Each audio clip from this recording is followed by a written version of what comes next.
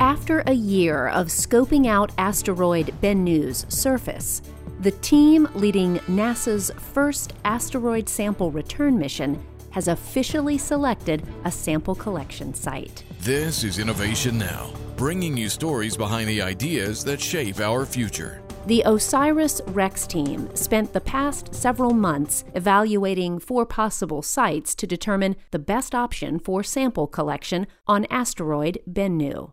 Nightingale, the site chosen, is located in a crater high in Bennu's northern hemisphere. Images show that the crater is smooth and relatively young, so the fine-grained surface material is freshly exposed, allowing for a pristine sample that could give the team insight into Bennu's history.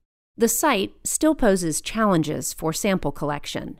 The area safe enough for the spacecraft to touch is much smaller than originally envisioned, so the team must very accurately target Bennu's surface using a complex optical navigation technique that has been adapted for the rugged terrain.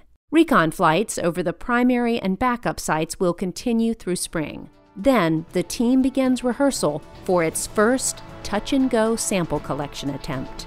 For Innovation Now, I'm Jennifer Pulley. Innovation Now is produced by the National Institute of Aerospace through collaboration with NASA.